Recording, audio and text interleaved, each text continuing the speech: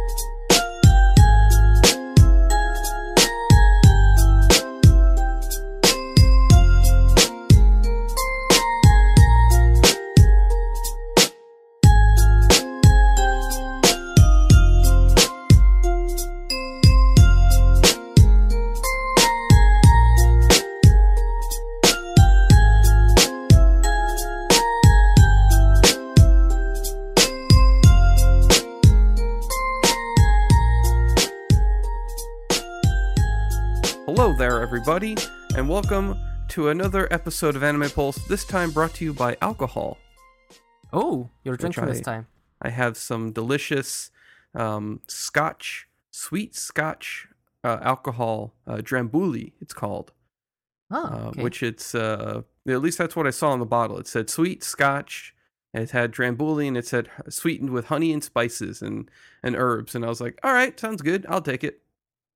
So what kind of finish is it giving you? Is it very sweet, very spicy? What is it giving you? It was very syrupy. It was almost like cough syrup level thick. And I was like, oh. So I had to put ice and water. It's the first time I've ever watered down alcohol before, and it was definitely needed. Holy cow, this thing is pungent. Do you really feel it, though? Now that it's watered down, not so much. I didn't put that much of the alcohol in there, and I kind of put more water in there than I did alcohol. But I think this is at a good level that it's not gonna like hit me like a brick. Yeah. Okay. Fair enough. Which I definitely wouldn't want to be knocked out before even starting the show. Like you go into your preview and just hear. Yeah, I have in good faith that you're heavy enough of a weight that you'd need a lot more than that just to knock you out, especially at 4 p.m. when you're recording this. 240 pounds, baby. Yeah. Yeah, it's all muscle though. Oh, wink. Yeah, well, it's odd because I just put on the weight in such a weird way. I am what you call centrally obese because all the weight builds up on my stomach and my ass and my back and my chest.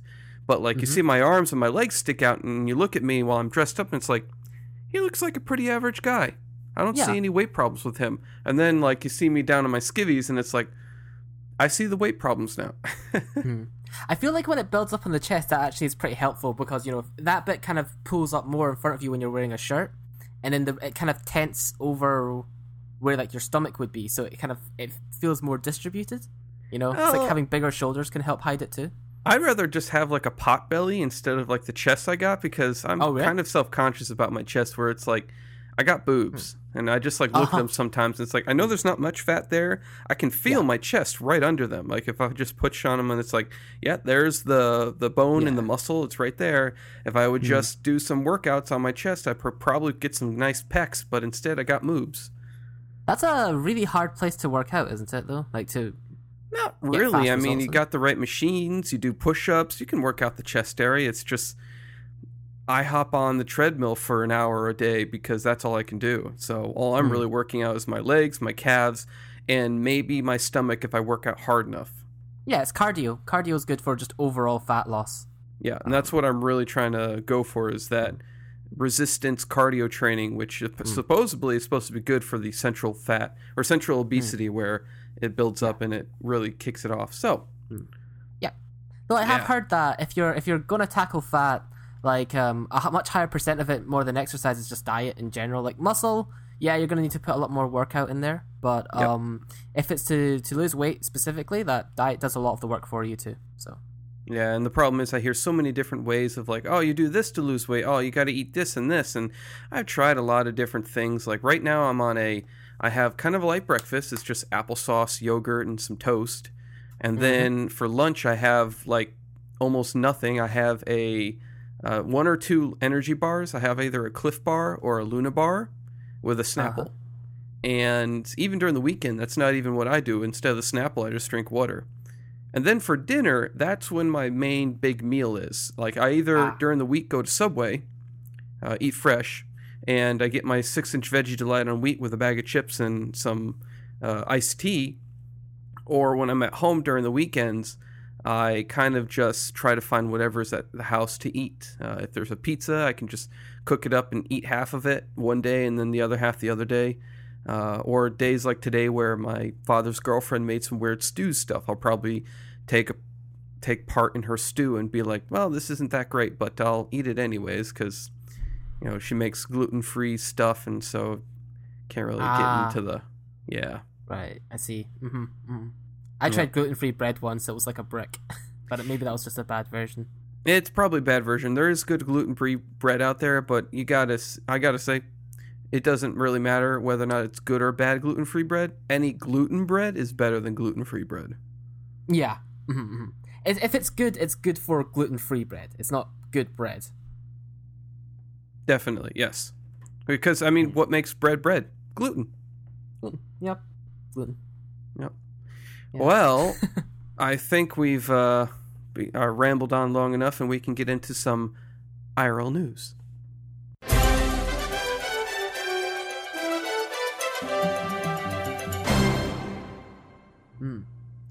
Okay, and I think I'm going first, so I'm just going to try and breeze through mine as fast as possible.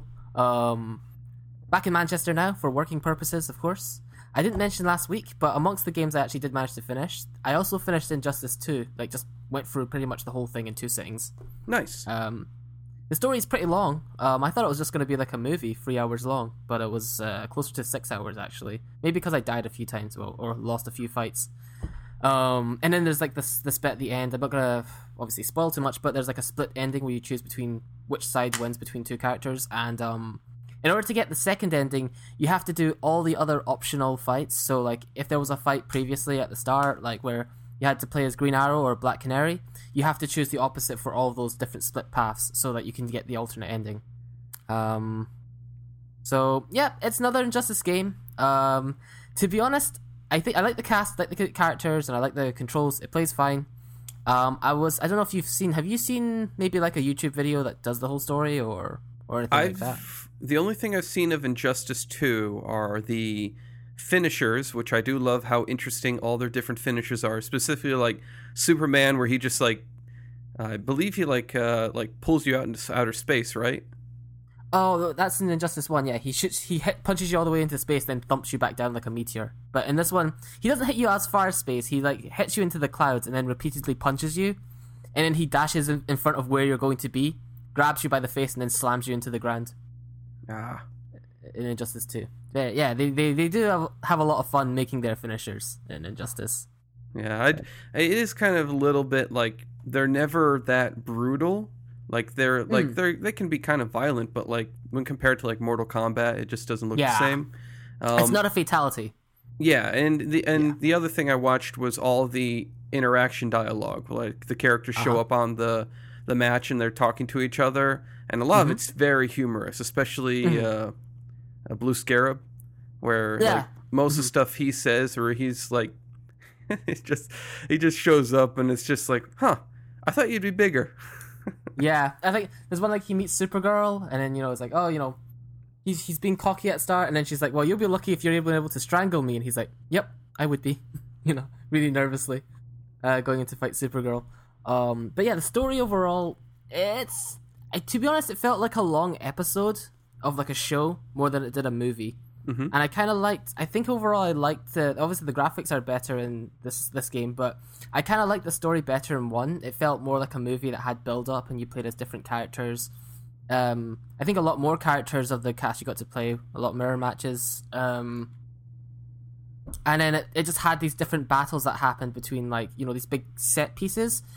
In this one, it's basically one big set piece. Brainiac is going to invade the Earth, and then Batman and Superman are going to have to stop them before they can settle their feud.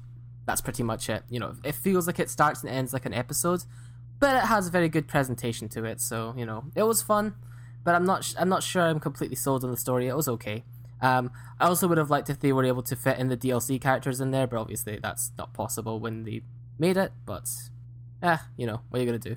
So, yep, overall good game. I don't think I'm going to bother investing in the DLC characters yet because they are really expensive. It's almost like the cost of the game itself if I was to buy all the Season 1 and Season 2 DLC characters at this point. Is that like the... Is there... Did they have like the Predator or something in there, or like... Or... Yeah, there are some cameos. It's not the Predator. They have Hellboy. Ah, right. And they're going to be adding in Teenage Mutant Ninja Turtles. I don't know which one. But they're going to add in TMNT. Probably Raphael. Yeah, he's the violent popular one with the two little...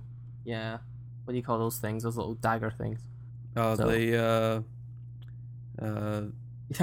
Elektra uses them. Forget what they call them. Yeah. Size? Are they called Size? I don't know what they call them. Yeah, Size. S-A-I. Size. Yeah. My favorite was always Michelangelo, though. He was the comedy guy of the group. I kind of liked his attitude. Did you have a favorite? I liked the smart nerdy one. Was that Donatello? Donatello, yeah. He does machines. Yeah. He was funny too. So yeah, finished that. Also, they released Street Fighter V Arcade Edition. I haven't had much time to actually try that out because I've been quite busy catching up with work this week now that I'm back into the working routine. Nice. But they've added arcade modes, and you get a free trial right now, which I haven't tried, of the new character Sakura right now. She's basically like Ryu, but like a girl, except a schoolgirl. And I know they've given everybody new moves. It feels like my guy's been nerfed, my main guy, which I'm not too happy about at the moment, but I think if I practice enough, there might be some positives to glean from this. It's just like a lot of the combos I practiced like religiously don't work anymore, so I'm going to have to rethink my strategy quite a bit. And in terms of Fire Emblem Heroes, I caved in and paid. They finally got me to pay money. Oh no! I paid. Yeah, I know, it's bad. Won't Did make it a work? habit of this. Did it work, the paying money, or do one of those, like, I've done that too, where I paid money for something where it's like, I know I'll probably never, like, ever use this ever again for, like, this one instance, but I want it, and I will pay $20, and then you pay the $20, and you open up the loot box, and it's like, oh, I didn't get it. Oh, well, it wasn't really that, because, I paid the £4 for, like, the starter set. They released, like, a starter set out. Oh, yes, with the Dark Knight. Yeah, they released that, so I knew exactly what I was going to be getting. I mean, they did give us some orbs with that, and I did spend that towards some, some character draws, but I didn't get anybody good, so that's not worth mentioning. But yeah, I thought this is a pretty good deal, actually, because on its own, the orbs are worth... they usually cost more for that amount of orbs for £4, but then coupling with that, the Black Knight and the other drops it gave with it, I thought, yeah, I'll do that, even though I'm definitely not a starter. Like, it's like, oh, it's for starters. I decided to go with it anyway, and it was interesting to get the Black Knight. And from that, I did learn that they also have different character, like, that has voice clips when you tap on a character in the profile. Mm-hmm. Since that's my first 5-star version of that character, I noticed that he has different phrases if he's 5-star. So I think that might be true for everybody, where if they're 5 stars, they have different phrases for you. As opposed to, like, their 4-star counterpart or something? Yeah, it seems that way. Because, I went back to my 4-star one and tried to get it, but that same phrase, but he would never say it. It's really interesting because it's like he's become close to you, the Black Knight, despite his character, because he's just like, I am here to protect you. And I can just imagine, like, some fangirl squeeing over that, him saying that he's this big metal knight guy's come over here just to protect you, Yeah, so, yeah, apparently the characters have individual phrases. It's just another, like, attention to detail thing that I appreciate they have in this game over the other popular app game I used to play, Pokemon Go, where they're kind of very lax on the updates and there's not actually that much detail. Except for that one time where if you walk around with Pichu enough and you check your avatar's holding Pichu in his arms, and I found it was the most adorable thing. I was just like, whoa. But yeah, that's the one time they got me.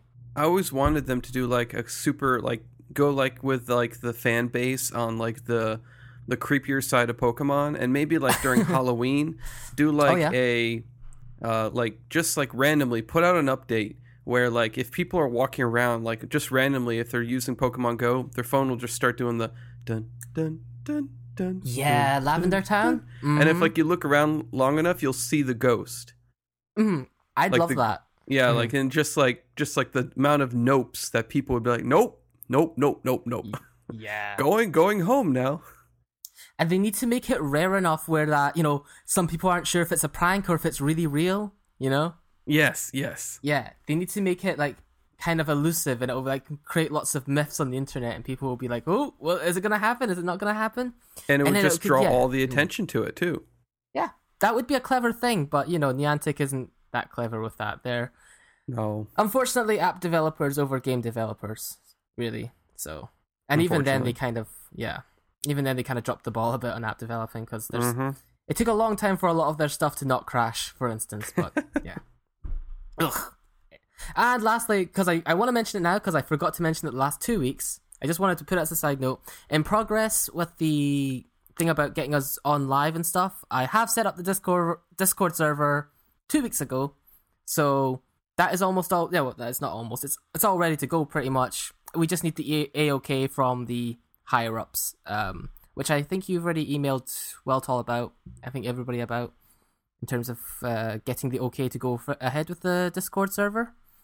Yeah, well, I mean, you asked, and I said that you should ask Weltall. All we need to do is get the OK. Yeah.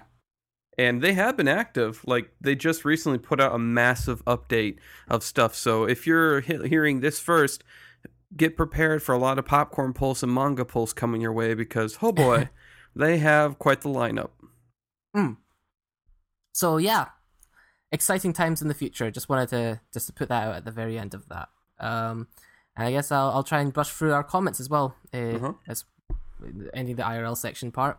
The first one you actually partially replied to already. I wonder if you wanted to expand on your answer, but first one's by Midnight Crew on the Machiavellianism joint review. He said, been looking forward to hearing a joint review, so it's awesome that you finally got them going. Was a fun and interesting listen, though for a while it was mostly Joe speaking with only the occasional comment by Andrew. But it was enjoyable nonetheless. That. Yeah, but I felt like it was kind of fitting because, you were explaining the synopsis of the story. You were just like, there wasn't really much to debate when you were just going over the plot. And then we debated more afterwards once we got the plot out of the way. Yeah, I do agree with that, but I definitely think I strong-armed the synopsis a bit. Well, doesn't it's our first go on that anyway, and I didn't have any problems with your synopsis of it. Everything you said was true. Especially the attention to detail in the bath scene fight. Yep. But it was enjoyable nonetheless, and Andrew did get more active later, so hey. I haven't watched Show Mach myself, but I remember having a rather intense reaction to the synopsis. I loathe the stereotyping and particularly hate the gender stereotypes and gender double standards. So you can imagine how that panned out.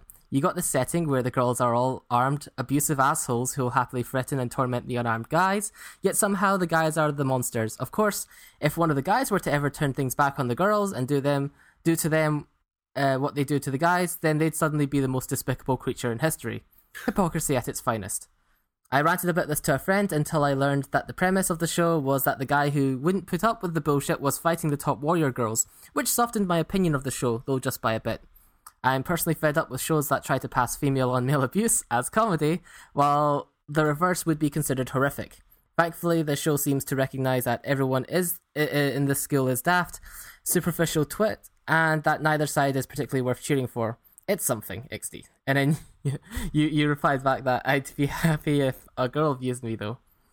Yeah, me and my love for the yawn. Yeah, I mean, there is a scene where they do tie the main guy upside down. Like, they do like that torture where he's hanging over water and he's blindfolded and they're like slapping him with sticks. Yep.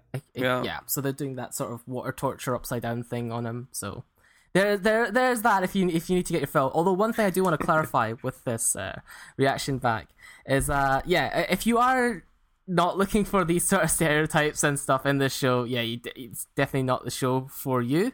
Although one thing I want to clarify is I may have accidentally made it seem that the show is self-aware about making sure that both sides look like they're, like it says, daft, superficial twits. And neither side's worth cheering for. I don't think I'd give the show that much credit and say that it was self-aware about that. It's just an observation I got from watching it that, all the guys are this one way and all the girls are this one way, and I think they just did it because they either thought it was funny or that's just kind of how other, shows of this type are written. So, yeah, if you have problems with that, I definitely don't think it's for you unless you get the joy out of the other elements that we talked about. I can't remember specifically what praises we gave to it, but there were some merits there. I gave it a Netflix, so it's all right. Mm-hmm. And then the next comment was by Yotaru, who says, I also got a new phone, but not the fancy iPhone X, thank God. That thing costs like nearly $1,000. I actually upgraded from an iPhone 4S to an iPhone 6S. You read that right. I had to immediately get a case as well, because the phone just feels naked and fragile as is. I buy the battery cases, which gives you extra juice. No need to carry around a plug. Oh, and spoilers for Metal Gear Survive, Andrew. The S should stand for something else other than Survive. I'm guessing Sublime? People are playing the beta, and they're not enjoying it. It is a beta, but the Metal Gear with no Kojima is not a great idea. Might have loot boxes, though. And then he puts a YouTube link in there, which I haven't clicked on yet. It's a video about people trying out the Metal Gear Survive. It's the review on the beta, so I'm guessing it's not a positive review then. So yeah, there's that. And then, we got one more as well before we started recording this, actually. There's one on our last episode with the How to Raise a Certain Scientific Railgun by Shield Bro. In response to the podcasts on Android, there are a lot of them on the Play Store. The one I'm using right now is an app called Pocket Casts, which I and a lot of other people found out to be less buggy than the Apple Podcast app. When I bought it 2 years ago, it's a paid app, however. There are other free apps on the Play Store, but I won't be able to tell you about the amount of content that they have or how stable the app is. So thanks for chiming in with that, Shield Bro. Good advice for those wanting to listen to it on various mobile devices. I'm actually really happy in general because I'm just going to finish off with the forum posts. But we've been getting quite a lot of good responses and quite a lot of responses lately on our episodes, but also just the forum in general. People are starting to come back who have stopped listening for years, and that's kind of encouraging to hear. They're like, oh, we've stopped, but we've come back, and it's now starting to feel like the community is like becoming a lot more lively again. So, lastly, the question I asked this week was watching habits. So it was about I was trying to survey the way people watch their anime. So the question is, do you like marathoning or a series? Or do you prefer to savor them by watching them single episodes at a time? Do you like to watch series as they're coming out, or do you prefer to wait until the series is finished? So that was the question I asked, and we got quite a few answers. First one's by Queen Inoue. There are some shows that I don't hear about until after the series finished, and so I will marathon those, but I do like watching new shows week to week as they come out. Some series that I might be interested I may wait until it finishes airing to watch because maybe my watch list for the month is totally full. But majority is week to week for me. Next is a short one by Cows983. I try my best to watch at least the first 4 episodes of each new series every season week to week. Then continue after with the anime that I enjoyed. I do also like marathoning, but usually it's anime that I fell behind on. Thank you for the question. Thank you, Cows. Also, that's a lot of anime if you watch the first 4 episodes of every show that comes out. That's some dedication there. Zaldera comes in with, it really depends on how much free time I have, which can vary wildly depending on the requirements of my job. Sometimes I just watch series 1 episode at a time. Other times I marathon it, or more realistically, half marathon it, where I can watch a large block of episodes and then come back to the remainder when I can. It also depends on if the whole series is actually available for viewing and how I'm watching said series, be it via online or physical media. Almost done. Next is Yotaru Vegeta. I don't marathon anime often. I reserve that for a holiday break or a free day weekend. Usually I will watch an anime during every meal. Then I might watch another app afterwards. I'm guessing that would be the dessert. And then lastly is by Marijibi, which was just posted today, actually. I don't marathon as often as I used to, but every now and then I stumble on a show that you just can't put down. I tend to watch seasonal anime in weekdays and give a show from the ever-growing backlog a go in some weekends. I usually watch shows as they come out, except if I read the manga. It's like watching a football/soccer match that you already know the result of. You don't want to watch the boring build-up, just the highlights. And that closes it up. Pretty lengthy post section there. Yeah. All right. Well, for my IRL news, this week went by pretty smoothly. Friday, one of my coworkers took the day off. She got the, as my supervisor put it, the Friday sickness, or the I want to extend my weekend sickness. So yeah, she wasn't in, and we had to work a man short, which is kind of difficult right now considering we're already a man short. Yes. But we were able to pull it off, mostly because it was Friday, so there really wasn't that much to do. But it kept me busy. In the terms of this weekend, I did my review for Showa Bitch Ken or whatever it was. Shosh Bitch. Yes, that's right. Yeah, Show Bitch. So I did my review for that, and that's up now, my written review. Oh dear, I'll have a look. I was able to work out, got a good workout on Saturday. And last night I was grinding away at Fire Emblem Heroes. I was trying my hardest to earn that Camilla, and I got a character that will make you jelly. Oh, you got Azusa or Azura, I forget her name. Did you get her? I got Azura. That's nice. That's good. Yeah, a shame because I'll never use her. Oh, really? Not even a secondary team? No, I don't have any secondary team. I have one team, and it's called Spears Tip. Spears what, sorry? Spears Tip. Tip. I have another team called Team Waifu. Which eventually will have all the characters that I like on it. But for now, it's just the two characters. It's got Kangero and Christmas Tarja. For my main team, for Spears Tip, as what I call it, I got Christmas Tarja, I got Kangero, I got Aira, and I got Lin, or Brave Lin. Brave Lin, yes. Brave Lin. So that's my main team that I hit things with. Tharja's becoming kind of a beast because right now she's got the close counter. She's got Vantage 3. She has the Savage Blow. So damages area around her. Yeah, around the enemy. Yep. And for Kangero, she's got, of course, the Poison Dagger. Poison Dagger. The Warden Blow, Dagger Breaker, the Threaten Res 3, and the Spur Defense 1. So it works great because she and Tharja are paired up. So anytime she's behind Tharja, which is where I usually put her, she's giving more defense to Tharja. Yeah. So she's making a tank like Tharja even more tanky. Do you think you're going to add a healer to the group so like keep these all like alive and healthy, or?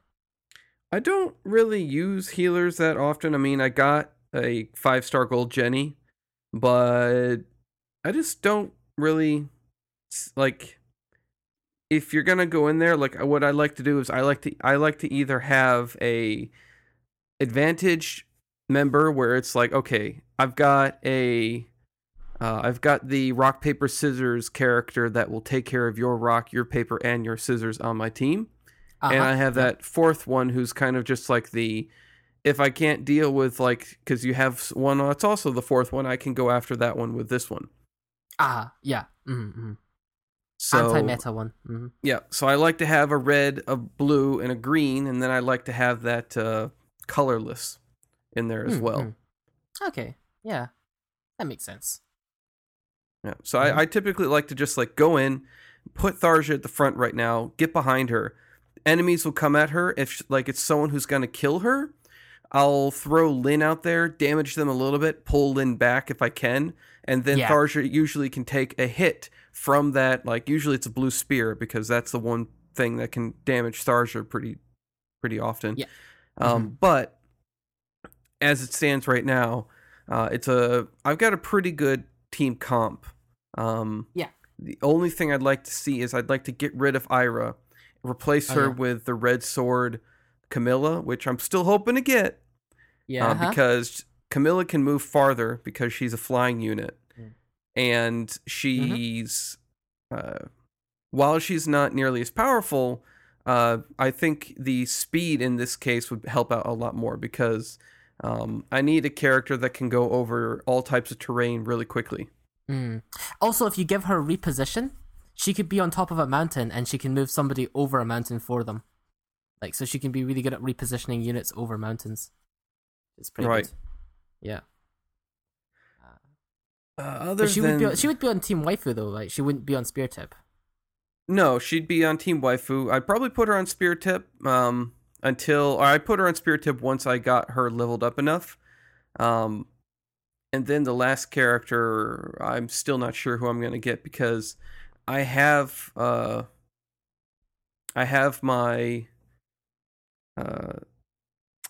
red mage, which is Tharja. I have my colorless, which is Kangero.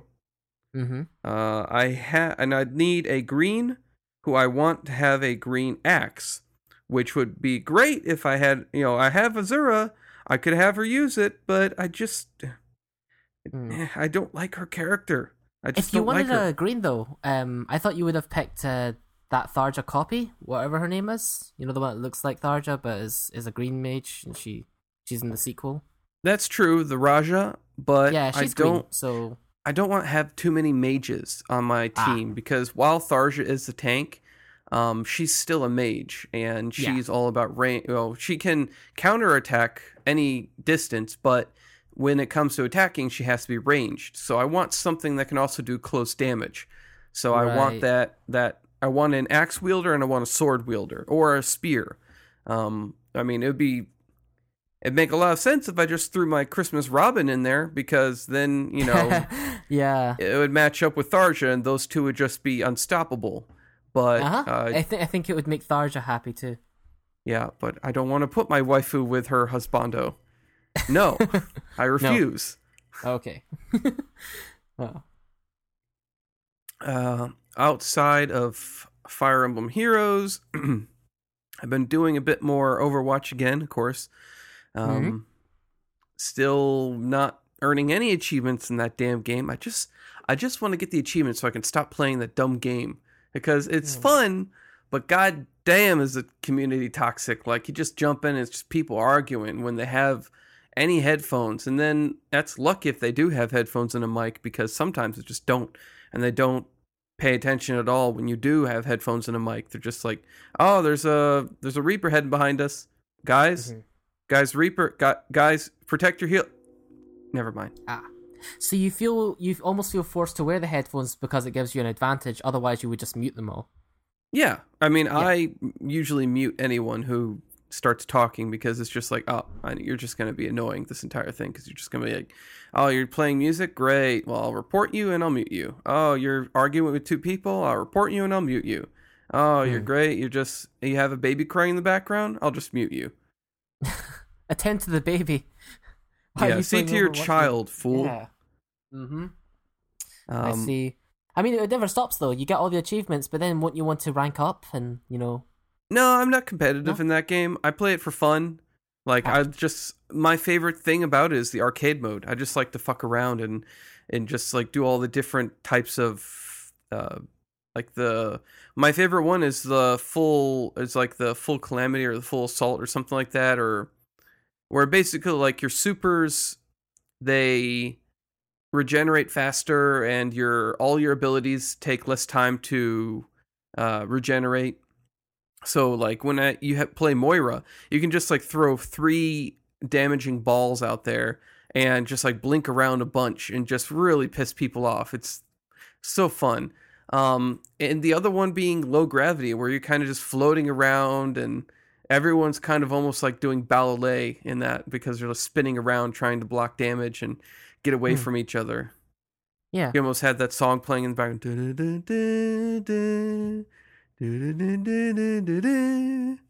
Oh, the Nutcracker Suite? Yeah, the Nutcracker. Yeah. Every time I play that, like I just think like, everyone's doing the Nutcracker. They're just jumping around and attacking each other. It's fun.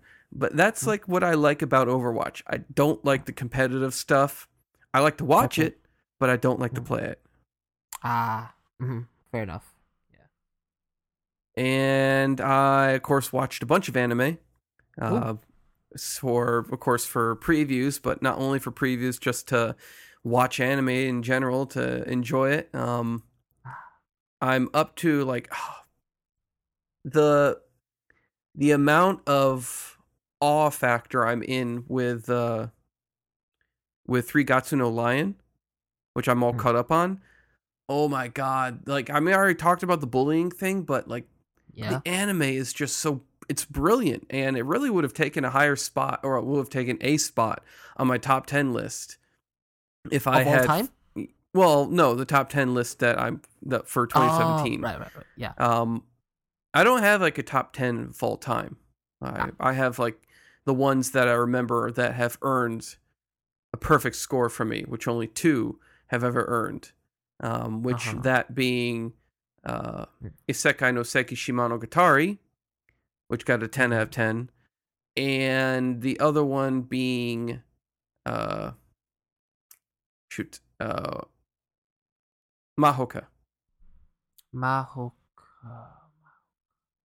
Oh, right, yes. Okay, yeah. Magic High School.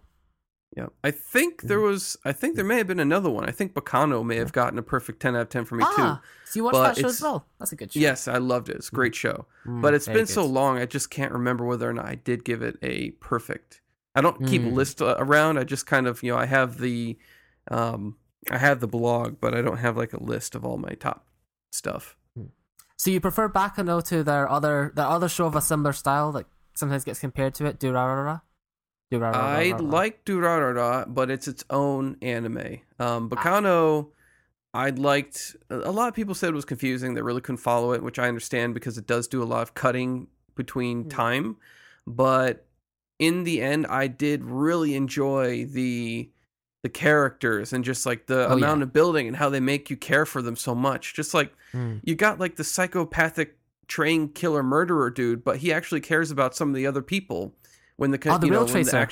When the conductor dies, he gets upset about that. He's like, this old man didn't deserve to die. He was just a nice old man. He really didn't deserve to die. And then like he meets the mute girl, and he gets, he apologizes when he like calls her out and like, why can't you say anything? Say something. And then she's like, pointing at her throat and saying, I can't, giving like the signal that she can't talk. And he's like, I'm really sorry.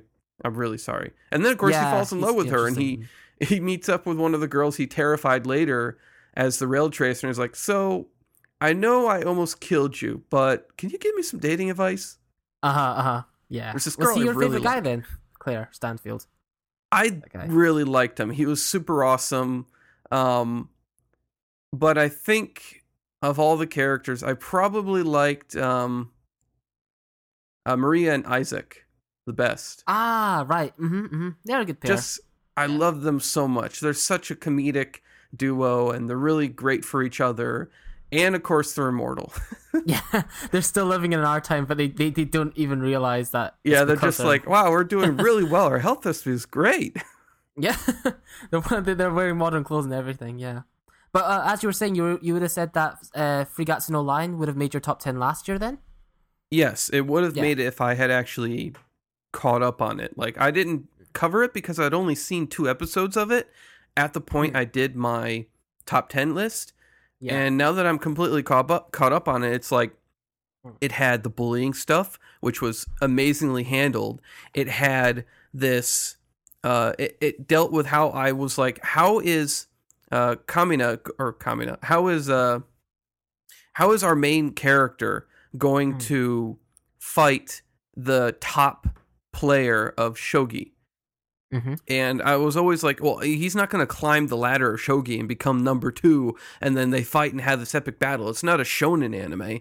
No, but they do it in such a brilliant way where it's just, oh, he won this other tournament, and because this other person who we weren't expecting to win a tournament kind of ruined our PR with, like this big upcoming match, we're going to have you fight the top guy as kind of like a fun little match to earn money. And it made sense. And it was like, that's something that like people who have sponsors would do. They'd be like, these two people are young. They're attractive. They have fans who aren't like 60 years old.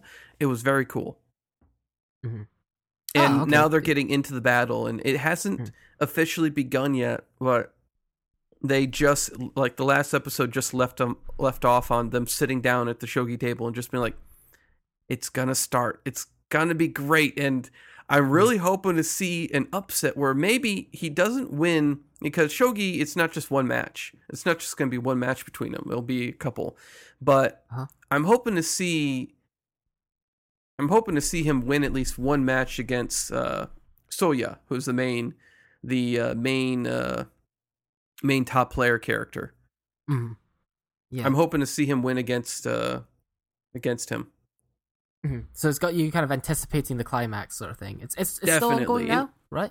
Yes, and even if he doesn't, like, I definitely think that Soya, who plays the game in this way that he kind of leaves himself open in a beautiful manner, where, like, if the opponent notices it, the move that you have to make to basically win that point is just like, it's beautiful and so hidden. It's like, and and in the previous season, our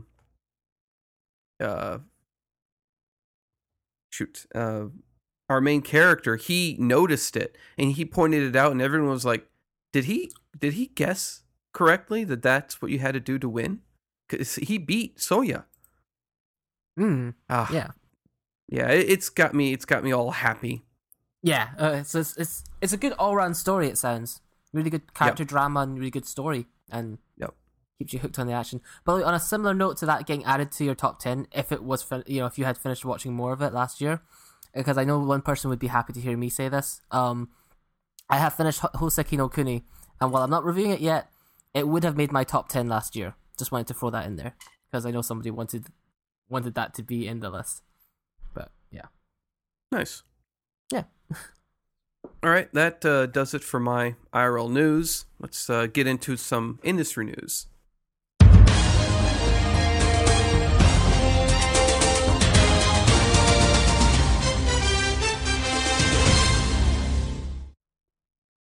Okay. And just jumping straight right in. Nope, straight right on in. I fucked it. Anyway, Shonen Jump exhibit featuring the 90s manga and anime to open in Tokyo this year. So it's the 50th anniversary since the first issue of weekly Shonen Jump publication was released. You may have heard of it, famous for such shows as Dragon Ball, Yu-Gi-Oh!, all that sort of stuff, Yu Yu Hakusho, Naruto today, or I suppose Boruto. And they already did start, they've announced, Shueisha announced like a series of exhibits that will be featuring, artworks and all that sort of stuff from its vast history. They already did finish one last year, which was Volume 1 from the beginning of the 80s, the start of the legend. This was already featured, though, last year in July and October 2017. And it featured, obviously, their 60s to 80s manga, which included Fist of the North Star, Saint Seiya, and City Hunter.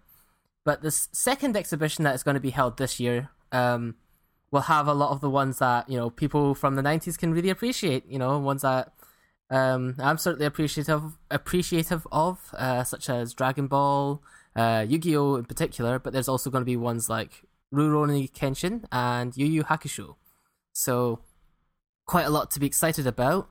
The exhibit is titled A Historical 6.53 million copies in circulation, which isn't talking about the number of copies in circulation, but the amount that were actually printed in one issue, that being in 1995, which was a double issue, issues 3 and numbers 3 and 4, which is apparently the highest in Shonen Jump history. If you want to get in, tickets cost 2,000 yen per adult at the door, which is about $18 US. But you can get this special pin set with your pre-order ticket if you're willing to spend 9,500 yen in advance. So there is that. So the exhibit is going to consist of 8 sections and feature original hand-drawn illustrations from your favorite 90s Jump manga. There's also going to be a space called Jump to the 2000s, dedicated to manga that started in the 90s but became a Jump flag bearers of the 2000s, such as One Piece, Naruto, and Bleach. Might have heard of them. While the same manga will also be featured in Volume 3, this particular part of the exhibit will only be around for Volume 2, so don't skip this part, it says the article. I read that part. Anyway, so every visitor will also get a free sticker of Weekly Shonen Jump's 90s issue cover, and randomly chosen from one of 9 possibilities, featuring 9 different manga. Each one also has 2 varieties, depending on if you pre-order tickets or purchased it on the day you attended. And of course, there will also be a store featuring lots of original merchandise. So this is sort of a must for any collectors out there, and I bet things from this exhibit are going to sell for ridiculous prices on eBay and stuff. So yeah, it's going to be happening between the March 19th and June 17th at Mori Arts Center. And tickets are being sold at your local 7-Eleven. Well, it won't be local to us though, but yep, that's about it. That's the first one, so very cool stuff. What have you got? My first piece of news here, my only piece of news, is a isekai contest. So if you've ever had a idea for and the artistic talent to put forth a manga about a character entering another world, well, now's the time to jump on that bandwagon and hope your dream catches on fire, because there is currently a Kodokawa comic walker in Dawango's Nico Nico Doga created a new contest this year focusing entirely on being transported to another world. The Isekai Comic Taisho kicks off on February the 1st with a grand prize of 500,000 yen, which is about $4,500 in American monies.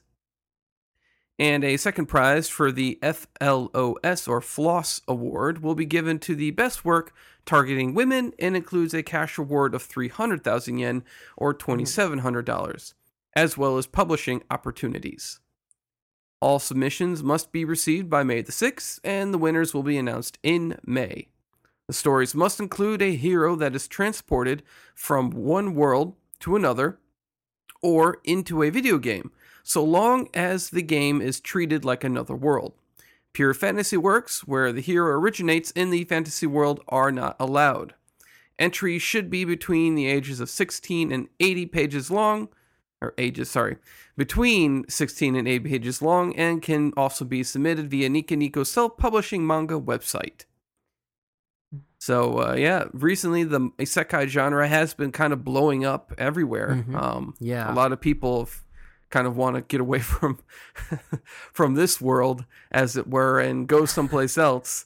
And this is their way of doing it. It's creating these characters that get out of our world or whatever world they're in and end up in that world. I mean, I'm reading a few right now that are like that Remonster, where the main character was a super powerful dude in his own world, and he got killed by this girl who was wielding a very special dagger, who was able to successfully kill him, and he resurrected in another world as an orc. Yes. I remember this one. Mm-hmm. And now he's an ogre, and he's super badass and super cool, and he has lots of sex. Yeah, so that works. Has it all. And I mean, there's a lot of other ones that I'm currently reading right now that I can't think off the top of my head, but Death March, for example, I'm reading the manga of that, which I'll actually be previewing later. And in that one, I mean, that's another transport to another world. Sword Art Online, that's transported to another world. Dot Hack, that's transported to another world. Anime specifically, do you have like a favorite or favorites in this sort of genre? Isekai no Sekishi Monogatari, where it is the, I guess you call him the half brother of Tenchi.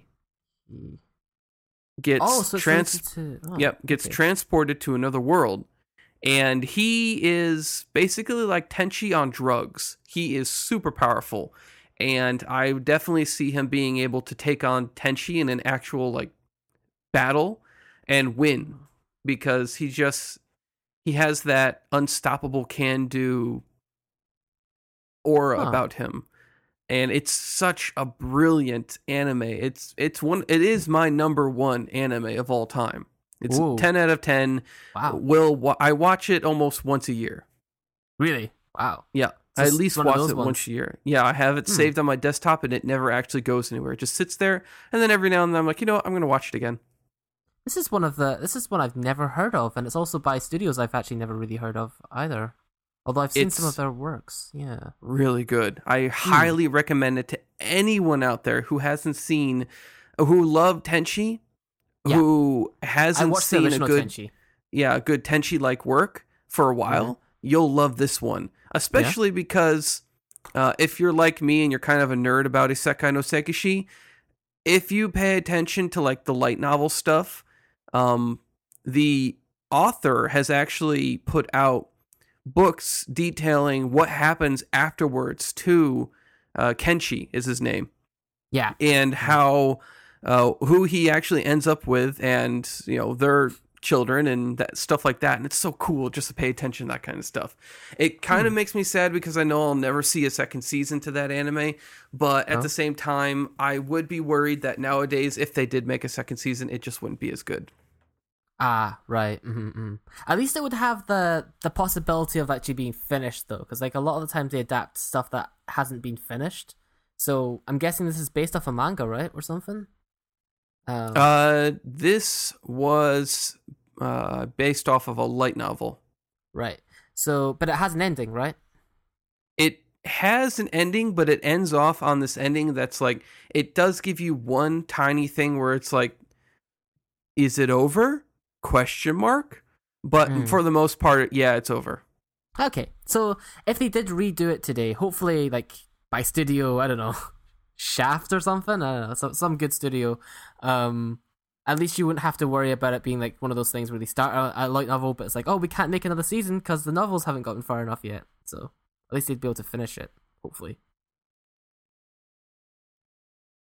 Yeah, but it's still relatively new. It's 2010 it came out on. So it's not like it needs it too much, unlike the original Tenchi. Yeah, that does it for my piece of news here. So if you got an idea for being transported to another world and maybe some artistic talent or an artistically talented friend who is willing to help out, then maybe publish your entry to Nico Nico's self-publishing manga website. Have a scroll through your fanfic.net, whatever it is, website archive, and see if you have any that fit this genre. Maybe you'll win 300,000 yen. Who knows? So yeah, I guess I'll move on to our last article today. It's a bit more somber, but it's Shonen Jump related-ish. So yeah, last fall talked about Hiro Mitsuru, voice actress of Bulma in Japan at least, how she had a sudden unfortunate death, and while her funeral was kept private, she did have a public memorial or farewell gathering. It was a way for the colleagues and fans to come and celebrate her life. It was attended by approximately 400 people, which is quite a lot. And during the service, Goku's voice actress Masako Nozawa said a moving speech in which contained, which this bit makes me feel really sad, "If you gather the 7 Dragon Balls, any wish you want will be granted, but this time they're useless. I'm sorry." So that's a real bummer, especially to hear Goku say, but yeah, you know, appropriate for the time. The altar of the service was decorated with 7 Dragon Balls, as well as images of Bulma and Anpaman's Dokin-chan, beloved characters that she played in the past, made famous. Although she's played many other characters too, but those are probably her most influential. Over 400 people attended. I said that already. I'm just rereading that, and I think that it just ends with some photos here, doesn't it? Yep, that's pretty much it. So yeah. Final farewells. Rip Bulma's actress. Mm-hmm. I only just got into appreciating her too, because, probably like many other people listening to this, I grew up on the English dub. American, the English dub. Yeah, but when I've watched Dragon Ball Super, it's been voiced by her, or if I played the video games, sometimes they would just have only the Japanese voice, like Budokai 1, so I got to hear her there. So it's sad. Yeah. I guess that moves us on to the previews. In a world where laughter was king. No, in a world, Jack. What do you mean, no, in a world? It's not that kind of movie. Indeed, that does move us on to previews. So, huzzah, it's previews. Yes, we're done with our reviews for now, or, putting them on pause. Yep. And moving on to our previews for the winter of 2018. December's already over, but technically nothing actually happened in December. All this stuff started coming out this year in 2018. Yeah. Mm-hmm. Yeah. And many shows. Yeah, and I believe that you'll actually be starting us off with one of yours, because you got 3 and I got 2. Free to go. Yes, gonna try and blow through them. But yeah, and they're all themed after a specific thing. So, yeah. Cute girls doing cute things, or I'm just gonna short it to Moe Blob shows, whatever the fuck you want to call them, I guess. It might feel like I cover this genre a bit too much, but these types of shows are everywhere these days. And speaking of which, we have 3 this season that I think fit quite neatly enough in to actually compare, at least. This is the type of anime that's likely to never die in the foreseeable future, so it may be good to give my piece on what makes them good and what makes them bad. And spoilers, I have 2 that I like here and one that I don't like so much, so I'll leave it to you to guess which one it will be. Now, even though it may sound like my previews are going to go on forever, by covering 3, never fear, because what tends to happen with these types of shows is not much happens in one whole season of these kinds of shows, let alone just one episode. So, first up, just hurrying all the things along, we begin with the one that most caught my eye, an anime called Sora Yori mo Tui Basho, probably mispronounced that, or A Place Further Than the Universe.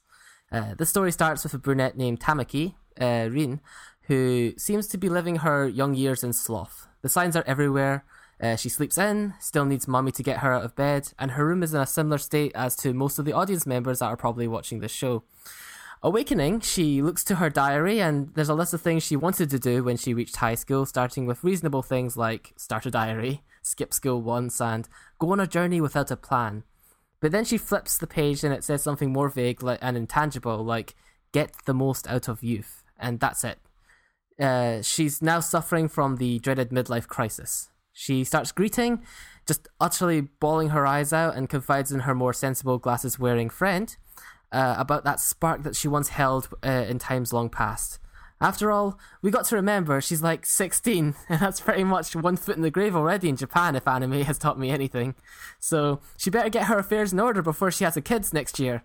In the spirit of that, she attempts to make good on those goals. She sets in her diary, but finds herself chickening out before being able to actually go through with skipping a day of school. Later on the way home, a long black-haired girl walks by her and drops an envelope that contains 1 million yen. Returning it to her the next day, she discovers that the girl's named, Kobuchizawa Shirase. That wasn't so bad. That is considered to be kind of a weirdo in the school, as she is nicknamed Antarctic for her obsession with that place since middle school.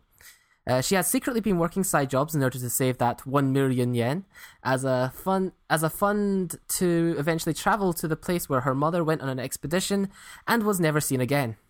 Of course, Rin finds herself quite taken with Shirase, and after saving her from a potentially rough bullying incident, professes her admiration for how she is striving to do something with her youth, in which Shirase invites her to join her along her expedition. To test whether Rin is serious, she asks her to join her, and completing her story arc, Rin's sister walks into her room to find that it is incredibly tidy, while Rin runs to meet Shirase at the station, ending in a credit sequence with the two of them journeying by a train to Hiroshima, where their ship to the place further than the universe is docked. So Antarctica is apparently beyond the edge of the universe. So yeah, that's the synopsis. Thoughts? Well, you may be wondering what caught my eye. I was like scrolling down the seasonal chart, and I saw the usual signs of a typical Moe Blob show here, you know, in the picture. Granted, it didn't have the death sentence that tends to be the tags comedy and slice of life on it. But what is this? Studio Madhouse? I mean, this is quite an acclaimed studio, especially in regards to its animation, and they usually do high-class shows like Batum. Yeah, but seriously, not seriously, I spotted several big mistakes in lining this up with the majority of Moe Blob shows out there. They just got wrong. For one thing, this show is severely lacking in fan service department. How am I supposed to grow attached to these main heroines quickly without one bath scene, or all the girls being immediately introduced in a roll call, just blatantly shouting their archetypes to the camera? Instead, all I'm left with is meaningful character development from the get-go and actual and overarching narrative. Why do all the girls look like they are the same age instead of one of them being overdeveloped and one of them being an underdeveloped lolly? How are they supposed to pander to the obsessive otaku and stand out from each other by ironically being put into the same boxes as characters from past shows? And don't get me started on the lack of Yuri pandering either. Instead, we have characters that are written more relatable as people and is decently fresh if you look beyond the K-On! Parallels here. The next part where the creators of the show fucked up is that this show not only looks good, but it has the audacity to be presented really well. I mean, what the hell, Madhouse? Instead of every shot being filled with moe girls, we actually get shots of the environments without girls. The angles that they do include them don't always have them taking up 90% of the frame either, as if I'm actually supposed to appreciate the environment and atmosphere, as if it's going to be about going to the Antarctic and not the moe part. Heck, the environment even includes visual jokes that fit the scene, such as an advertisement that says something like 1 million yen prize behind Rin when she incidentally picks up an envelope containing 1 million yen. So yeah, you should probably not even bother with this show this season if you don't like good writing that flows from scene to scene, high production value, charming, likable characters, or you just overall have bad tastes. I'm gonna watch it because I like those aspects of the show. You can go on with yours. I'm detecting sarcasm in there. Yeah, I thought it was the best way to kind of tackle this one. And it also kind of introduces the other shows the show that's potentially bad, because you could just reverse that. Yeah, I'm looking at the voice actresses for it, and they've got some good choices in here. I mean, they got, for Mirai, they got Inori Minase, who did other roles like, she was in Recreators as Meteora. Oh, really? Oh, cool. Yep. Yeah, Meteora's good. She was in Heavy Object as Orihime. She was in Himoto Uramaru-chan R as Kongoro. Oh, I don't know who that is, and I don't care. Oh God, no. That it's bad. Yeah. No, the performances were good, though. Yeah, you got Shirase as Kana Hanazawa.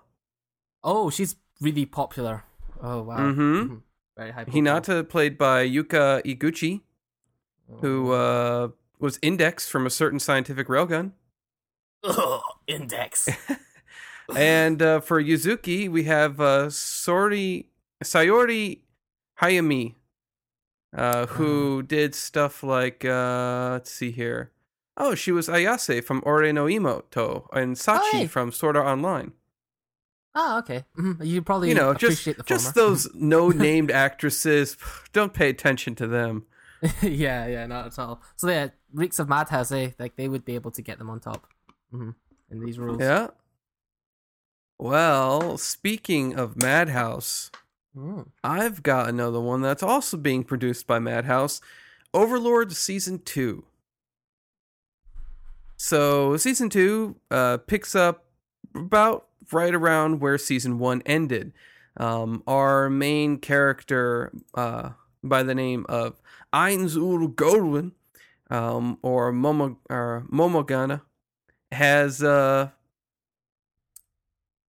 successfully defeated the mind-controlled Shaltir Bloodfallen, who is one of his companions, and is now dealing with kind of the construction of a fake dungeon so that people and heroes who show up to try to fight him, because he recognizes that he is a quote-unquote evil character and will be seen as a monster.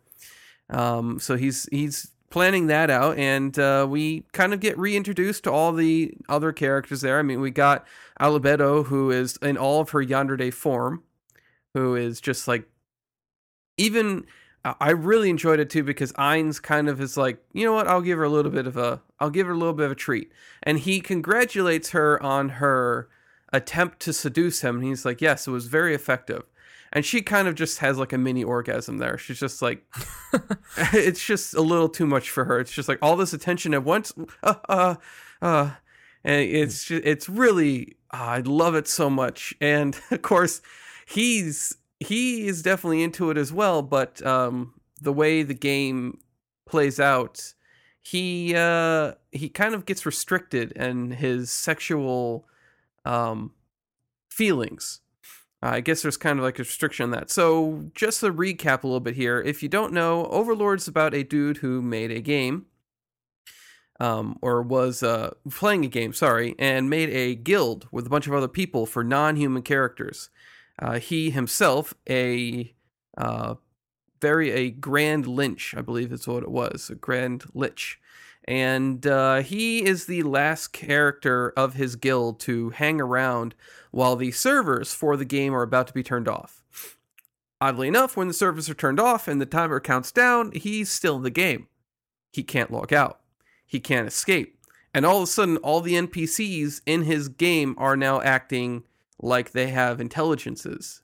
And he handles things twofold. One, he puts on a facade. He acts like Ainz Ul Gon.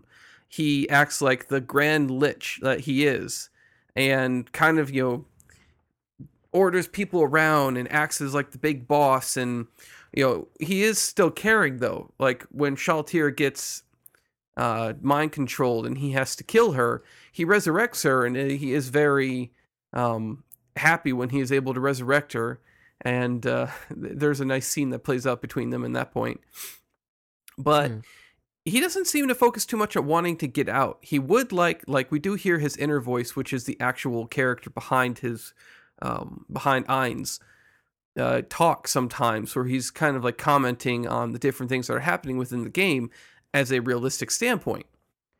But for the most part, he kind of is focusing on learning more about the game world, in understanding how he came to be stuck in it, what happened, and if there are any other players like him in this world, because so far no one else who is playing the game he has found. In fact, he's the only one in his entire guild that was even there when the server shut down. So he's the only one who kind of has all this control over this non-human group of characters.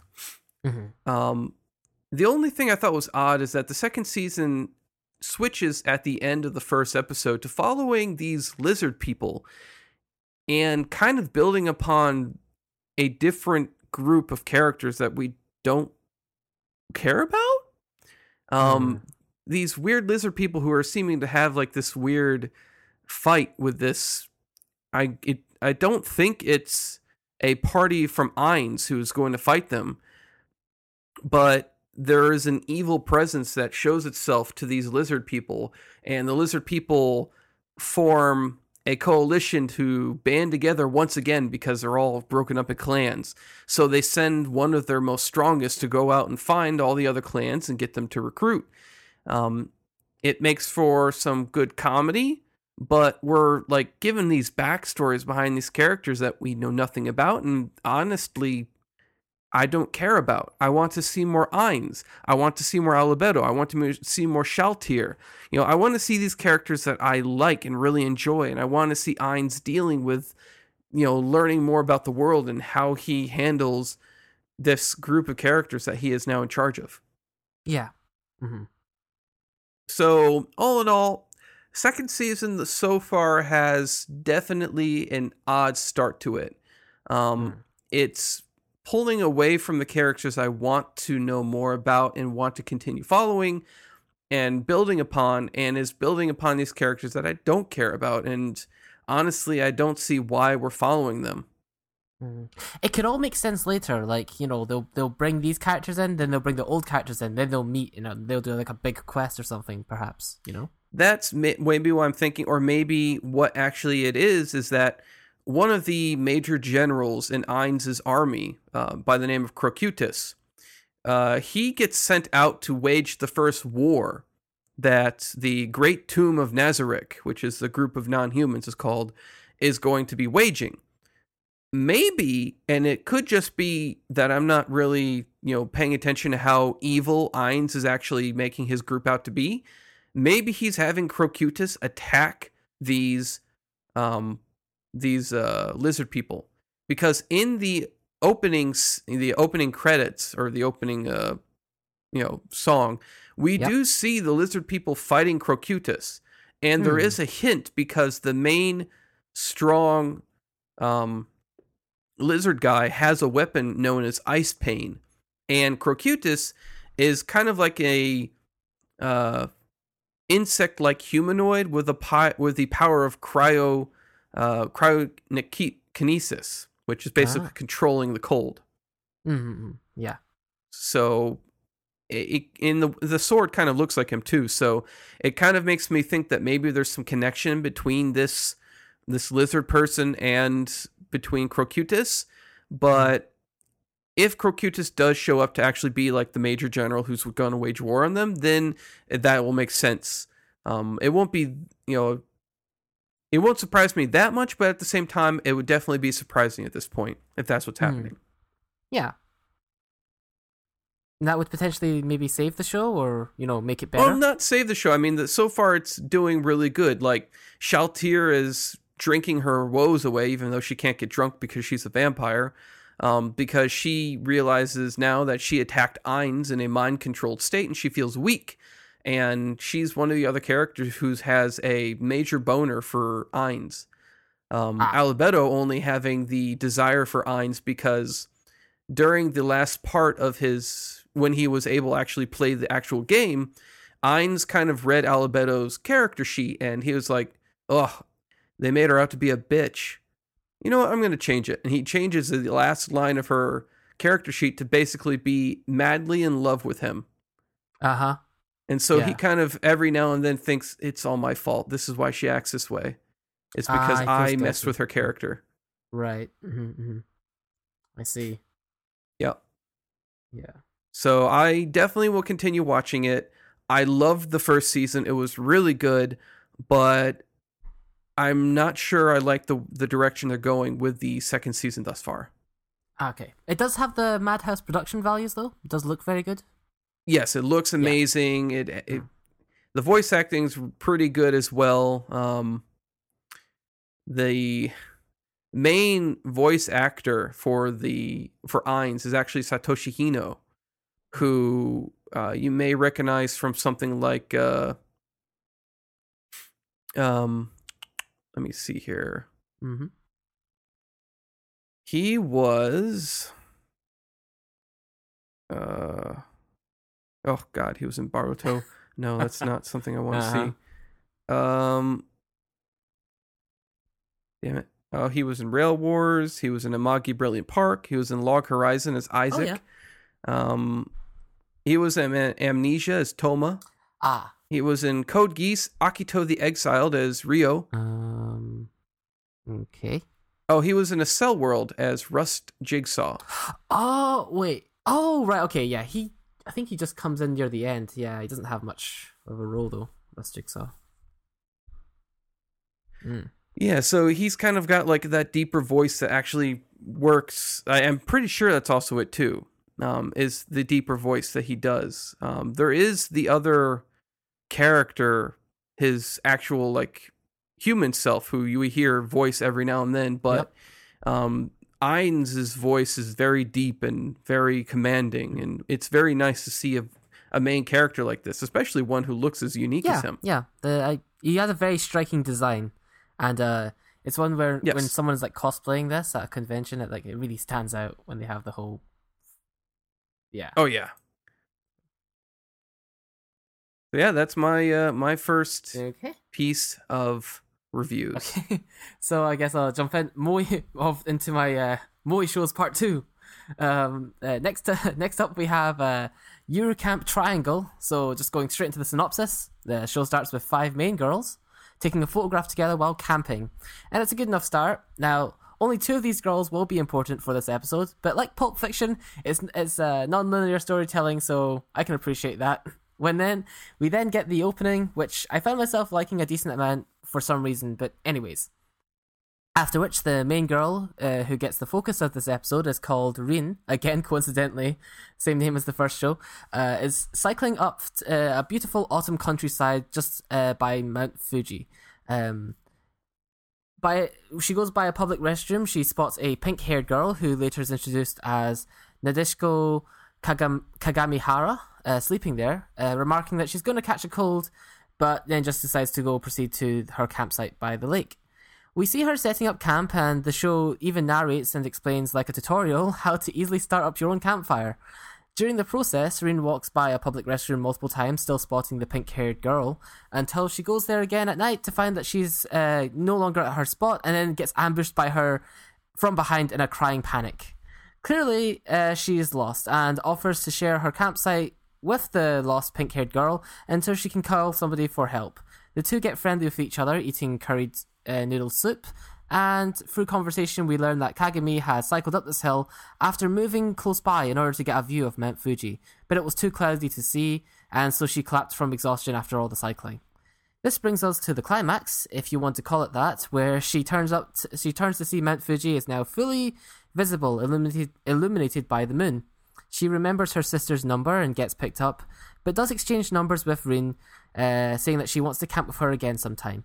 End off with them starting school, which usually would actually take place at the start of an episode. There's some foreshadowing of future characters, and Rin and Kagami just miss each other before the show closes off. So, Eurocamp Triangle is a show I had low expectations for. Looking at Studio C, the company that produced it, I had never heard of them, and they seem to have a thing for male idol shows. So when I heard they were going to be doing what looked to be another Moe Blob show, a type of show that is so easy to make redundant, I was skeptical to say the least. But, I actually turned out to kinda like this show in the end. Yeah, seriously. A common reason I often hear from fans of these kinds of shows is that they're good, relaxing watches, something to turn your brain off to, and while I can relate to craving an anime that is relaxing, I do find it hard to do so with most Moe Blob shows in general, as they are so devoid of fresh content and are so transparent on... Shit, I accidentally zoomed in my script, and then lost my pace. Shit.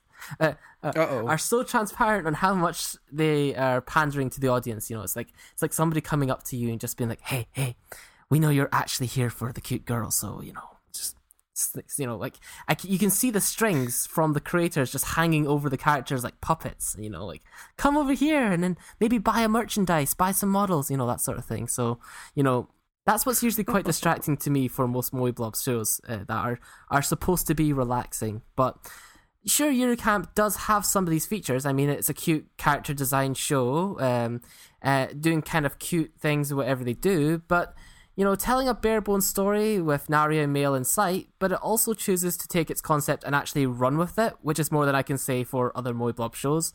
I like it when a piece of work gives me the impression that the creator had a passion for what the show is about. Like, an example of this would be something like Food Wars, you know? Food Wars is attractive because it has that bombastic presentation, and, you know, some people might be drawn in for the fan service as well, but I also think that some of the heart of the show at its core comes from when you get the impression that the mangaka behind it also loves food.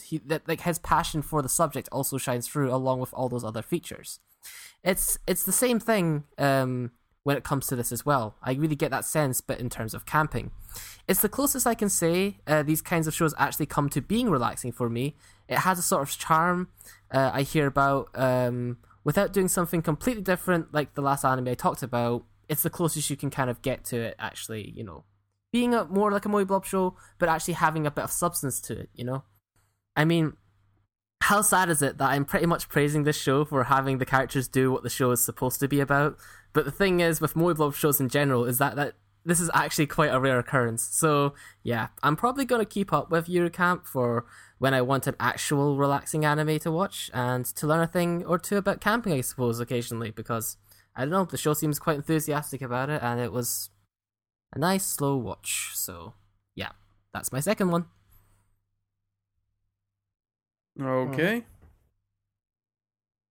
And for my next one here is actually another isekai kind of anime, which is Death March Kara Hajimaru Isekai Kyoso Kyoku, or the English is Death March to the Parallel World Rhapsody. So in this one, we see... Now, let me just say this first, though. I've read the manga, and there are some differences that I want to point out about the first episode when I'm going into it. But as we start out, we have Ichiro, who is a 29-year-old programmer who just started working, has been working at this company at this 2 new games that they've been making. One of them's kind of been out for a while, but they've kept doing updates for, and the other one is a brand new game that is just coming out. He's a programmer, and they kind of drill home in the first season, or the first episode, that the programming life is hard. They make him out to be a nice guy. He, at one point, stops to help a little girl who's lost. And they also point out very quickly he is not a lolicon, but he has a thing for older women. Because after the mother shows up and takes her daughter away, not thinking at all, he's this weird, creepy pervert. He's like, that mom was really hot. And so that's it makes him to be very human, and at the same time makes him likable. He is a very hardworking character, and at this company, he seems to be one of the hardest working of the bunch. He goes into what he calls the Death March, which is just before the game is going to be released, all the different things they have to do, all the bug fixes, all the little minor tweaks, and he ends up going to sleep at the company. He wakes up, and he is in a dream. He looks at his phone, which he pulls out of his pocket. He's on this weird cliffside, and he sees a reflection of himself. The phone's off. He can't get it to work. But he sees that he is a younger version of himself. He is now 15 years old, and he's like, ugh, I remember that face. Yeesh. And so he starts exploring the world. He looks around a bit, and he's like, yeah, this is definitely a dream. I got the HUD of my game in my actual dream. This is insane. I cannot believe I'm dreaming about this dumb game. How hard have I been working? And he suddenly sees on the map that, there's a lot of enemies coming my way. I wonder if they notice me. Oh, yeah, they're shooting arrows at me. Ow, that hurts. Wait a second. Why did that hurt? Is this really a dream? And so, in a fit of panic, he activates the what should be the limited time use ability to call down meteorites from the sky, and completely obliterates the lizard army, which had shown up to fire arrows at him for some weird reason. And he ends up leveling up like fuck. He goes from level 1 with almost no HP, no health, no skills, nothing, and he goes to level 310 in an instant. He maxes out all of his stats. So basically, if we're talking Fire Emblem Heroes, it's like all his stats are 999 plus 99 as a bonus. And he's 310 as a level. He's got all these different titles and skills that are now associated with him. And he's has a bunch of loot. He's very rich as well, because the all of the lizard people he ended up killing had a lot of money on them, apparently. And he goes out from there, and he's like, you know what? I don't know how long this dream is going to last, because apparently getting hurt and thinking, hey, is this a dream? Didn't break him from the illusion that, yeah, this is a dream, because he still thinks it's a dream. Even though we as, watchers and are like, it's not a dream, brah. You're in the game. Well, he continues on, equipping some of the hard-earned loot that he's gotten, also giving us some some explanation as to how the HUD works on his display, and learning more a bit about his character, who he named Satu, which he apparently said that he names all of his beginning characters, but he was annoyed that he kept the name in the dream. Yeah. And he continues exploring. He is now super powered, so he's kind of like Hulk jumping everywhere, just like bouncing around on cliff sides. And he ends up seeing a wyvern, which tries to attack him, and he picks up a rock and busts through one of its wings, which it then accidentally goes and attacks some humans who are nearby. And he, in a mad dash, saves a woman who's falling out of the sky because she got launched into the air by the wyvern as she tried to cast off this chanting spell of a wind attack. And she's falling, and he catches her, and he gets the title hero savior. Which this game has a thing of, or this anime has a thing of doing, where you'll see like these minor blips appear next to his character, and it'll be like title acquired, hero, title acquired, sweet talker, title acquired, suave, title acquired, trickster, title acquired, liar. All these different titles that he'll keep getting. And they come with skills that he can put points into. Being level 310, he has a lot of goddamn skill points to use. So he was just like, well, I'll just max out all the skills I got right now. So, that's the first episode. Second episode, it continues on that way where we learn a bit more about the girl he saves. He earns a bit more titles, and he reaches the first town. Of course, that's like reaching the first town of a RPG at max level. So it's a bit overpowered, and he is kind of very much enjoying the fact that he is so powerful. And this is before we even meet the main lion's share of all of our main characters, which I do have to say, I've seen the second episode. I do like the character design they went with for Lisa, who is a lizardkin demi-human slave who he meets in the first episode, alongside Tama and Pochi, who, if you couldn't tell, Pochi is a child dog-human demi-human slave, and Tama is a child demi-human cat who is also a slave. These are the ones he buys, and he, of course, he kind of ends up buying them.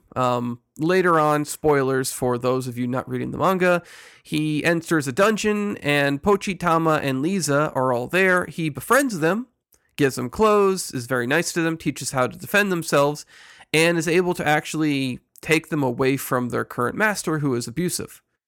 And they follow him around, even though he tries to, at one point, be like, all right, I'm not going to be your master anymore, go free. They're like, no, wait, this is all we know. Please don't leave us, please. And he's like, fine, you can come with me. And so he gets these slave girls who he treats more and more kind of just like, I would say... friends? Like, the little sister of your friend. Right. So not in a sense that completely little sister-esque where he kind of friend zones them, but more like, you have to be tiptoeing around them because they're still girls, but at the same time, they do treat him like master. Right. Lisa, on the other hand, is a bit older. I'd say she's probably somewhere in her 20s, if not a bit younger than that. But I've always been interested to see maybe a relationship a form between Lisa and Ichiro, just because it feels like it would be kind of natural, where she's a bit older than his current character, though he has a thing for even older women still. Because at one point he makes it very clear that when he saves the girl who's falling from the sky, he sees her face. He's like, in high school I probably will have fallen dead, head over heels in love with her. He says this in the head, but when he gets to the inn at the first town, he's like, wow, the innkeeper is really hot. If she was maybe 20 kilos a little lighter, she'd be right in my strike zone. I see. So the thing I do want to say, though, is that they exposited too much with his outside of the game character. In the manga, we get maybe 3 or 4 panels of him working on the game. We see that he's a hard worker. We don't really see his face. We see that he's in like the last throes of making this game, and he takes a nap. He's like, all right, well, the bugs are all fixed. I'm just going to take a nap. And he wakes up in the game. Yeah. And he pays a lot more attention to those titles he gets as well. He killed a lot of things when he did those meteorite attacks, and he ends up looking at all the titles he earns, reading through them, and he's like, God Killer, Dragon God Killer. What the hell did I do? Mm-hmm. He doesn't mention this at all in the anime. He doesn't talk about the titles he got. He kind of just like skims through it, which maybe we're supposed to be able to read it, but it's all in Japanese. Yeah. So for us, who can't read Japanese, like night and day, it really didn't mean anything to me. Like, he didn't comment on it at all. He does, however, mention the fact that he earned a holy sword and a demon sword from his attacking the lizard people and possibly killing something else, because after he had done his major 3 attacks with the meteorites, he decides to go and test it out once more, and it blows something up in the distance that earns him more titles. Okay. Of course, at that point, though, he does turn off the skill. He's like, that's overpowered. I'm going to just turn that off. Less fun that way, huh? Yeah, well, I mean, he's already overpowered as it stands, so nothing can really kill him or even really hurt him at this point. But he is only one person, and that's kind of what the manga drills home, is that he can protect a good group of people, but he's still just one guy. He can't be everywhere at once. Yeah, there are limits. Yeah, you can't take out all the mobs at once.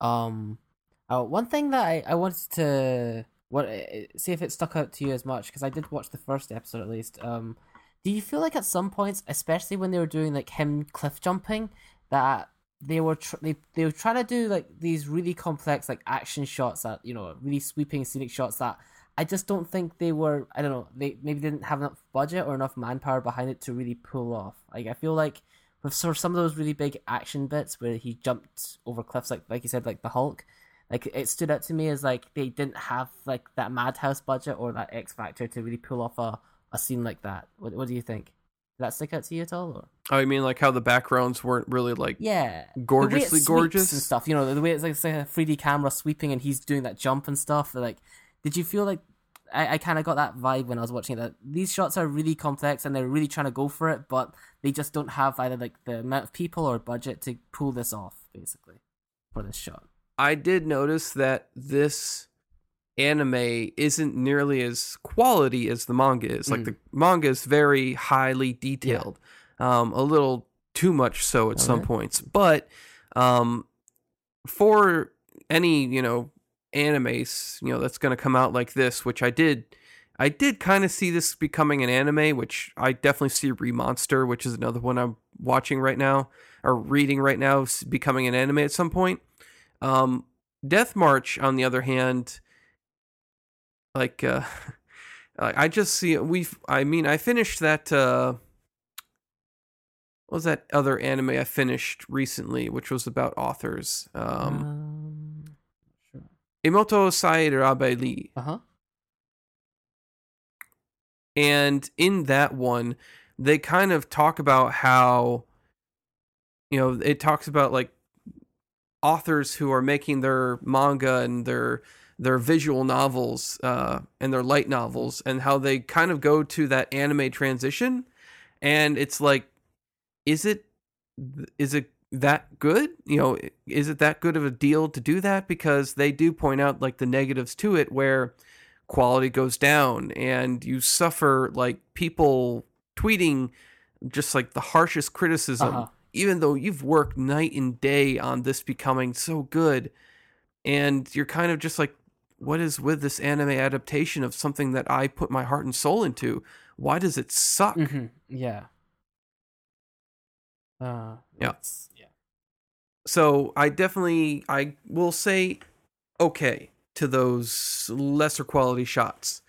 And I'm more interested at this point in seeing how they handle the story, because they have done some things differently that I definitely see like a someone who gave him the money to, make the anime kind of thing, where it's like, well, we don't really care about the outside character that much. Like, it's not focusing on his wanting to get out of the game. That should be like the major focus, right? No, it shouldn't. He doesn't care about really getting out of the game. He kind of just wants to explore the world, which is what we want to do. And we want to learn more about this world, these characters, these, like, his whole path to maybe getting out of the world. Yeah.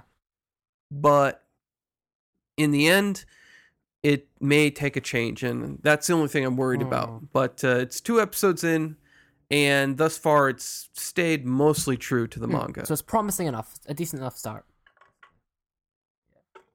Yes, I will say though that if you see the manga or if you see the anime and you're like, yeah, this is all right, I just wish the quality was better, go read the manga. Yeah. You won't have the voice acting and the moving pictures and whatnot, but the manga is more detailed. And on a side note, it does more faithfully capture the process of making a game much more accurately than New Game. So there's that too. Just want to throw that in there. So yeah, there's my last preview for this week. Okay. So I guess I'll close things off with our finale to the 3-part Moe Blob show, whatever the fuck this is. And the last one will be Slow Start. True to its name, it starts slowly. It stars a main girl called Hannah, who's 17, and is late at starting high school because of this. This is her first year at high school, even though she is 17. This episode covers her first day trying out her uniform with her cousin landlady that the show needs to reinforce to you has big boobs. Getting a good luck text from her parents before starting, meeting and becoming friends with her zany cast of totally original classmates, forming a main group of 4, by the way, being embarrassed because it's revealed that it's her birthday during class introductions, which will be useful for the otaku who will be taking photos of pictures of her and celebrating her birthday when that date actually does come around, and we're looking forward to seeing that on Twitter. Walking home with her new friends because the sakura blossoms by the train station are so pretty. There's also dialogue joking about names. The lolly always talks about being hungry. She gets home and is happy that she made friends on her first day, and celebrating with her birthday with her cousin / landlady again. And that's all I really care to remember, really. I watched it for a second time just yesterday, and that's all I got from it. So, if your camp encompasses what I think the appeal of a Moe Blob show can really have, Slow Start represents the polar opposite, in my opinion, and represents the stagnant, unoriginal, fan-pandering nature of this genre. I mean, it does start rather slowly, true to its name, but nothing about Hannah's late start into high school really matters in this episode, and thus it is just a cute girls doing cute things show without any hook to it.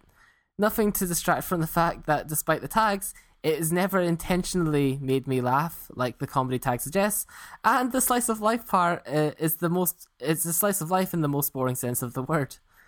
Seriously though, all the features I find unappealing about these sorts of shows are present here, and further reference can be found in my sarcastic preview of Cute Girls Go to Antarctica.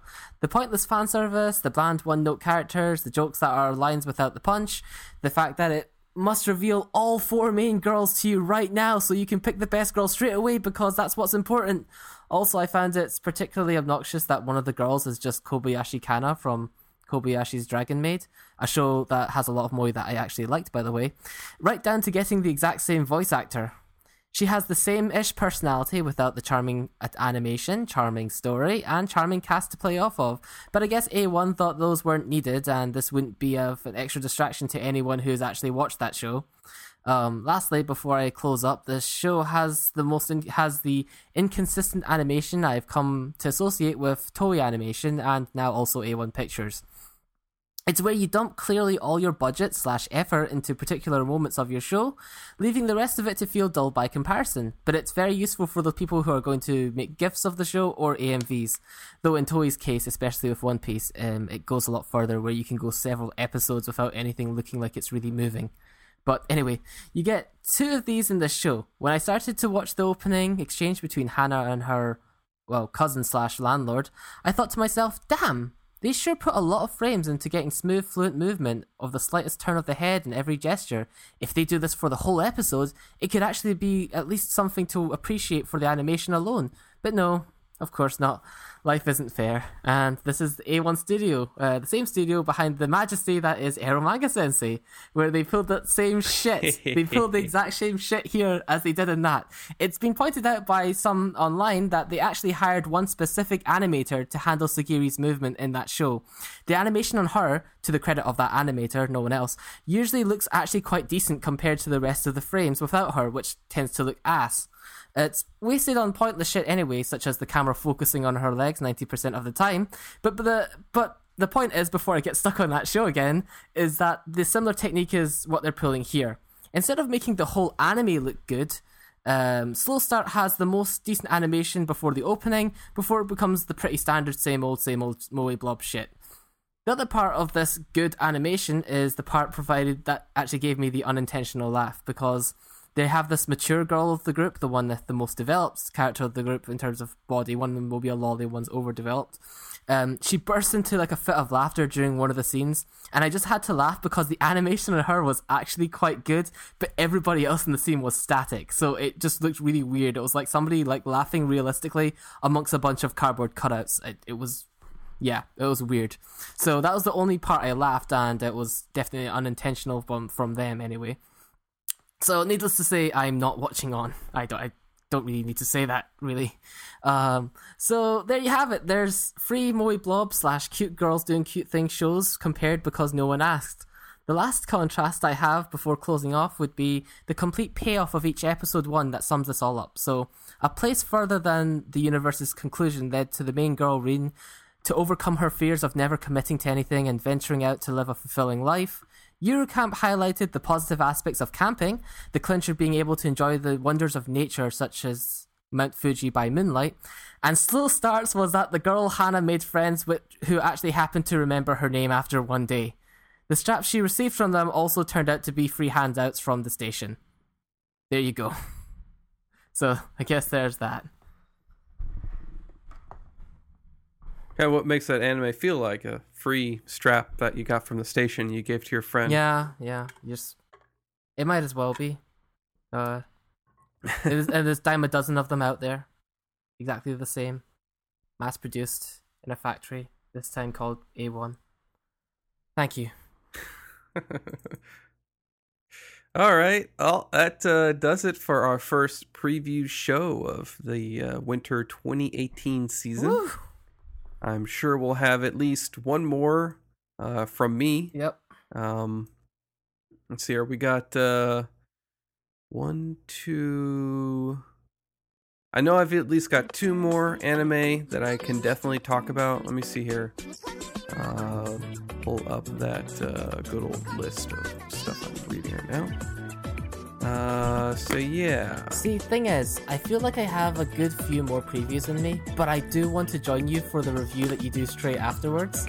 So I'm thinking, is it yeah? Because so you may do like the joint review and then like a hybrid show. Yeah, after yeah, that. Exactly. Because it's like if you run out and do a review, I know it's gonna be, I think I know what show it's gonna be, and I want to join you for that one, and then I want to go back to preview possibly because I've got so many to choose from at the moment.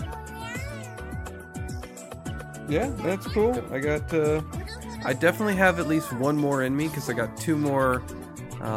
2 more I can talk about, and then after that we can do our joint review on. I think it's Clockwork Planet. Yeah. Clockwork Planet. Yes. What if the world was a clock? and then after that we can do some hybrid shows. Yeah. Sounds good. Sounds like fun. All right.